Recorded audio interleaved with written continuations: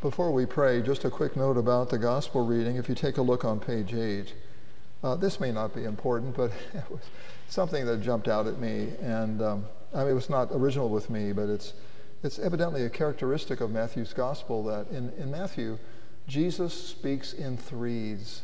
He speaks in triads a lot. For example, verse 34, I have come to bring peace, right? Don't think I've come to bring peace. I have not come.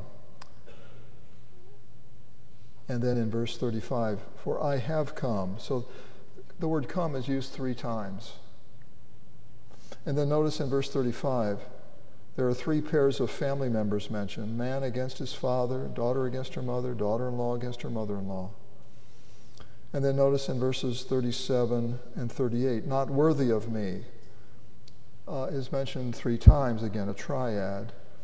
And then in the second paragraph, the word reward is used 3 times. It's just a characteristic, his way of speaking, especially as Matthew records it, he speaks in threes. Why? We're not sure. It may be hearkening back to Deuteronomy, where every matter will be accounted for as truthful on the testimony of 2 or 3 witnesses. Maybe mentioning something 3 times is saying you can bet on it, you can count on it. Who knows? But it's characteristic of our Lord as Matthew records him. We bow our heads and pray. Holy Father, may the words of my mouth and the thoughts of our hearts be acceptable in your sight through Jesus Christ, our Savior and Lord. Amen. So, in the Sermon on the Mount, Jesus said, "Blessed are the peacemakers, for they will be called children of God." The prophet Isaiah referred to the coming Savior as the Prince of Peace. And at our Lord's birth, the angels proclaimed peace on earth, goodwill toward men. So, given all that, how do we reconcile those statements with what Jesus says in our gospel lesson for this morning? Verse 34, do not think I've come to bring peace on the earth. I've not come to bring peace, but a sword. For I've come to set a man against his father, a daughter against her mother, and a daughter-in-law against her mother-in-law. And a person's enemies will be those of his own household. I don't know about you, but that doesn't sound like any peace I'm familiar with. So Roman numeral 1 on page 9 of the bulletin, Christ divides us from family. He divides us from family. In the ancient world, a person's primary loyalty was to family above all else. And I think it's still that way today. I don't think it's much different now. The Bible says that we are to love all people, but we are to honor father and mother. And as Luther explains rightly, honor includes love. It covers that, but it goes much further. Honor means that we see father and mother as God's representatives. They are masks of God, in other words. To speak disrespectfully to father and mother is to speak disrespectfully to God, according to Scripture. In fact, the death penalty was assigned to those who curse father or mother. That's how vital and important family and family relationships are in the Bible. And so it is into such an environment that Jesus speaks the shocking words of our gospel lesson for this morning, saying in effect that there is a higher loyalty than that of the family. And that reality cuts like a sword through every household, dividing fathers from their sons and mothers from their daughters, and so on. So letter A, if charity begins at home, and it does, it should, so does suffering for the sake of Christ. It begins at home. Point number 1, Jesus invades our family space, claiming to be the most important person in our lives. He claims to be the most important person in our lives.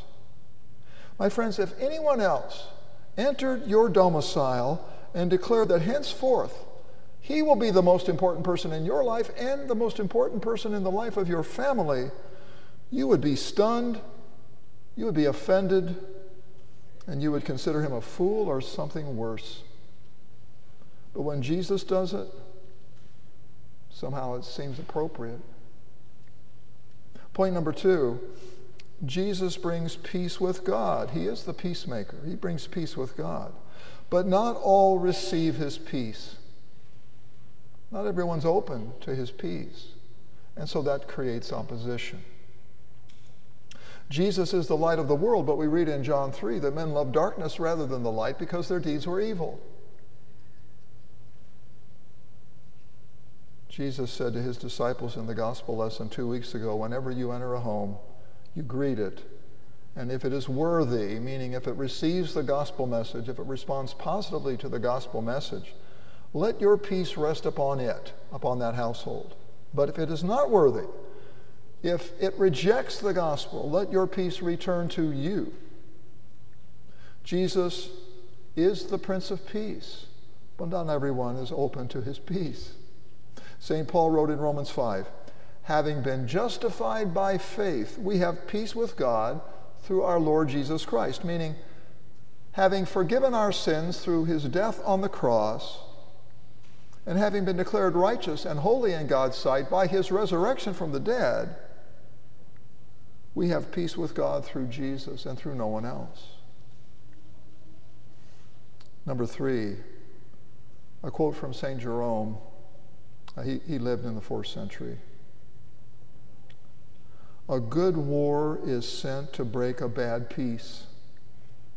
A good war is sent to break a bad peace. My friends, it is better to have Jesus, even with family conflict, than to be without Jesus and to have family peace. Not all peace is good. Not all peace is from God.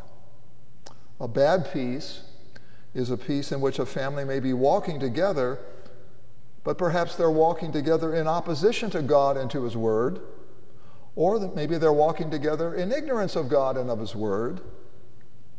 A family may be unified in their rejection of the gospel or in their ignorance of the gospel and be perfectly content therein. But that is a false peace. It is a peace that leads to death, and it is a peace that needs to be challenged. The moment someone in the family begins to follow Christ, conflict begins. And when conflict arises, remember, Jesus told you so. He told you so. Otherwise, when the conflict arises, you'll be tempted to think, oh, this could not possibly be God's will. God would not want conflict in my home. Maybe I better dial it back a little bit in terms of my enthusiasm for Jesus. And yet, such conflict is the will of God, because not all peace is from God, and that includes the peace that we call compromise. My friends, there are times in life when compromise is good and right and necessary. Compromise is a necessary skill in marriage. Compromise is a necessary skill in the legislature, in the Congress. Compromise is important in situations in which keeping the peace is more desirable than simply getting one's own way. But in other situations, compromise is not good. That's especially true when it comes to compromising the gospel of our Lord Jesus Christ. I was reading a book recently by a so-called Christian clergy person who wrote, and I quote, "I don't believe in Jesus as Savior and Lord. I believe in him as my friend." Now, I have no problem with anyone seeing Jesus as friend. But if that's all Jesus is, if he's nothing more than a friend, then he's not God. He cannot save you from sin, from death, and from everlasting condemnation. If he's only a friend and nothing more, he can't do those things. Compromise is dangerous because of the subtle way it approaches you. It never says, get rid of Jesus altogether. Just forget about him. It never says that. It says, change Jesus a little. Dial it back a little on his claims to make him more acceptable today to a broader audience of people. See him as a great prophet or as an outstanding example to follow. Put him on the same shelf with other great religious teachers, Buddha and Muhammad and others. The problem with that is that no one on that shelf can save you. Only God can save you. The God who became man so that he could suffer and die and rise for our sins. Letter B. Compromise never involves wholesale capitulation to worldly ways. It never involves wholesale rejection of the truth. Rather, it accommodates the truth. This was so true in the old Roman Empire. They would accept any and every god. They would accept Jesus as long as you accepted the emperor as God also, all the other gods as legitimate as well, and the Christians wouldn't do that. Compromise accommodates false teaching. It makes peace with what is false, and that guts the gospel of its power. Compromise says this: Jesus has done all he can to save you, now the rest is up to you. Christ has done his 99%, now you must do your 1%. My friends, we compromise the gospel when we see Christ's saving work as incomplete and awaiting completion by you or by me, and that is a false gospel. And finally, we compromise the gospel when we fail to speak it. The gospel, after all, is good news. It's meant to be proclaimed. But when we remain silent and refuse to speak it, we fail to be the salt and the light that our family needs us to be and that others need us to be as well. So letter C, disciples walk the narrow way between family idolatry on the one hand and family neglect on the other. Family neglect is a very real possibility. St. Paul wrote in 1 Timothy 5, if anyone does not provide for his own relatives, especially for members of his own household, he's denied the faith. He's worse than an unbeliever. The family's important. It just can't be what matters most. Roman numeral 2. Christ divides you not only from your family, he divides you from yourself. He divides you from your old way of life. Verse 38 of our gospel reading, whoever does not take up his cross and follow me is not worthy of me. The word take in the Greek lambano, it has two major meanings in Scripture. It can mean to reach out and to take something on your own initiative. Or secondly, it can mean to passively receive something. And in verse 38, the meaning is the number one. It's the former. Now, salvation is a free gift that we passively receive. We don't reach out and grasp it and take it for ourselves. It's a free gift we passively receive. It's dropped into our laps. But bearing the cross is something we choose to do. That's meaning number one. Having been born again, we now desire to follow Christ, even though it involves suffering. Letter B, the cross is not something we grudgingly accept, but willingly take up. We willingly embrace it. And that really describes Jesus first and foremost, does it not? In Luke 9, verse 51, that's the beginning of the travel narrative to Jerusalem. And we read in that verse, Jesus set his face to go to Jerusalem. He's determined to go. And nothing can stop him. Even though he knows that there he will encounter the cross, there he will die. Certain death. But he sets his face toward that. And we who follow him, we are cut from the same bolt of cloth, believe it or not. We know that it's better to have Jesus, even with family conflict, than to be without Jesus and to have family peace. Letter C, to take up the cross is the daily decision to give fearless witness to Christ. This is what it means to bear the cross. It means to publicly identify with him in your family, at work, at school. That's bearing the cross, above all else. Fearless witness to Christ. Jesus set his face to go to Jerusalem. He set his face toward his own cross. His cross was his life's goal. His cross was his North Star. It was his purpose in life. And it's the same for us. Verse 38, Jesus says, whoever does not take up his own cross, not the cross of Christ, you and I could never carry that. Whoever does not take up his own cross and follow me is not worthy of me. Each one of us has his or her own special cross. Each one of us has his or her own North Star, his or her own purpose in life. And your cross, your North Star, your daily purpose in life is given to you in verses 32 and 33 of our gospel reading from last Sunday, and I'll read it to you. Jesus said, everyone who acknowledges me before men, I also will acknowledge before my Father in heaven. But whoever denies me before men, I also will deny before my Father who is in heaven. Your purpose, your calling in life, your cross is to publicly acknowledge Jesus, to identify with him daily as a way of life. Through your words and through your actions, you will bear witness to Jesus. Will it cost you some friends? Yes. Will it challenge your relationships at home? It's likely. Roman numeral 3. Your absolute importance to others. In you, Jesus himself confronts other people. And in Jesus, God himself confronts them. That's what Jesus is saying in verses 40 through 42. When you publicly associate yourself with Jesus Christ, you, your words, and your actions become living extensions of Christ himself.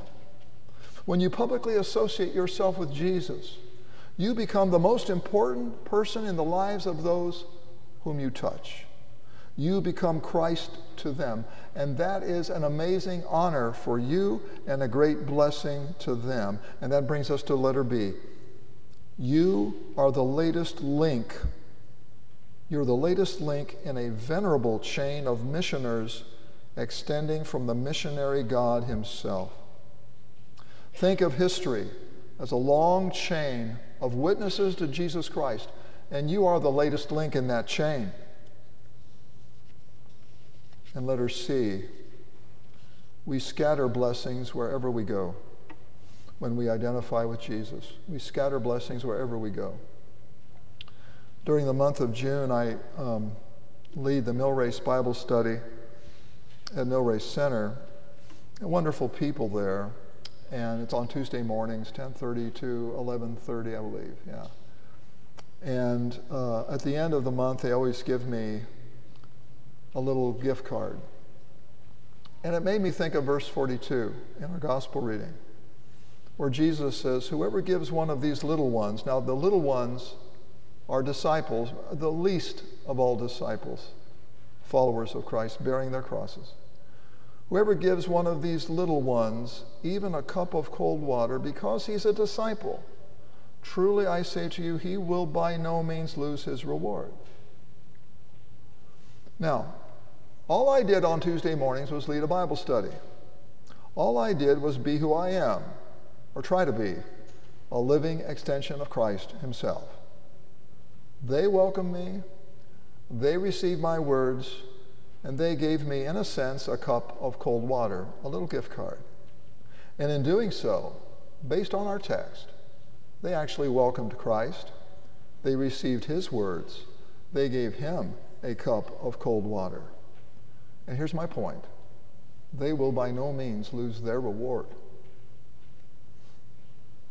During the school year, we have Grace Bible Club online. It's a wonderful ministry, and I have the least to do with it of all the people involved. I do a temple talk on those mornings, and there was a little girl, I believe she's in California. I think she might be Jeannie's granddaughter, I'm not sure. Trying to remember now, but she sent me a card in the mail thanking me for doing the temple talks, and we do sign language. We teach them simple phrases, and she sent me this card thanking me for doing the temple talks and saying that she's praying for me. This little, no bigger than a corn nubbin, this little girl. And my point is simply this. That's a cup of cold water. and she will by no means lose her reward. This is what I mean by saying when you identify with Jesus, you scatter blessings wherever you go. People will respond in ways. God will bring about a response in others. And among those responses will be things that the Lord himself will reward in their lives. In the same way, when you share your faith with a friend or with a neighbor, when you lead a Bible study, when you lead a family devotion at home, when you take a stand publicly on the truth of God's word, whatever it may be, God will produce a response in others that he will reward them for. And it's important to say, God's rewards are always rewards of grace, never of merit. Just because you do a good work does not mean God owes you something. God is never in your debt. Whenever God gives, he gives graciously, never out of a sense of obligation. And that's clear from the text this morning. Look at verse 41. The one who receives a prophet because he's a prophet will receive a prophet's reward. You see, the reward far outweighs the good deed. Just to give a cup of cold water to the prophet is to receive the same reward that the prophet receives from the Lord for all of his years of service. The reward far exceeds the deed itself. That's grace. That's not merit. The one who receives a righteous person because he's a righteous person will receive a righteous person's reward. You just welcome him. Give him shelter for the night, a meal the next morning. You're treated by God the same way as God treats him. The reward far outweighs the good deed. My friends, you will take up your cross when you refuse to hide your faith from others. You will take up your cross when you gladly and willingly identify yourself with Christ crucified and with his people. When you do that, God will produce a response in others that he will reward them for, and you will scatter blessings wherever you go. There will be conflict. But it is far better to have Jesus with conflict than to have peace without him. In Jesus' name, amen. The peace of God, which passes all understanding, guard your hearts and your minds through Christ Jesus. Amen.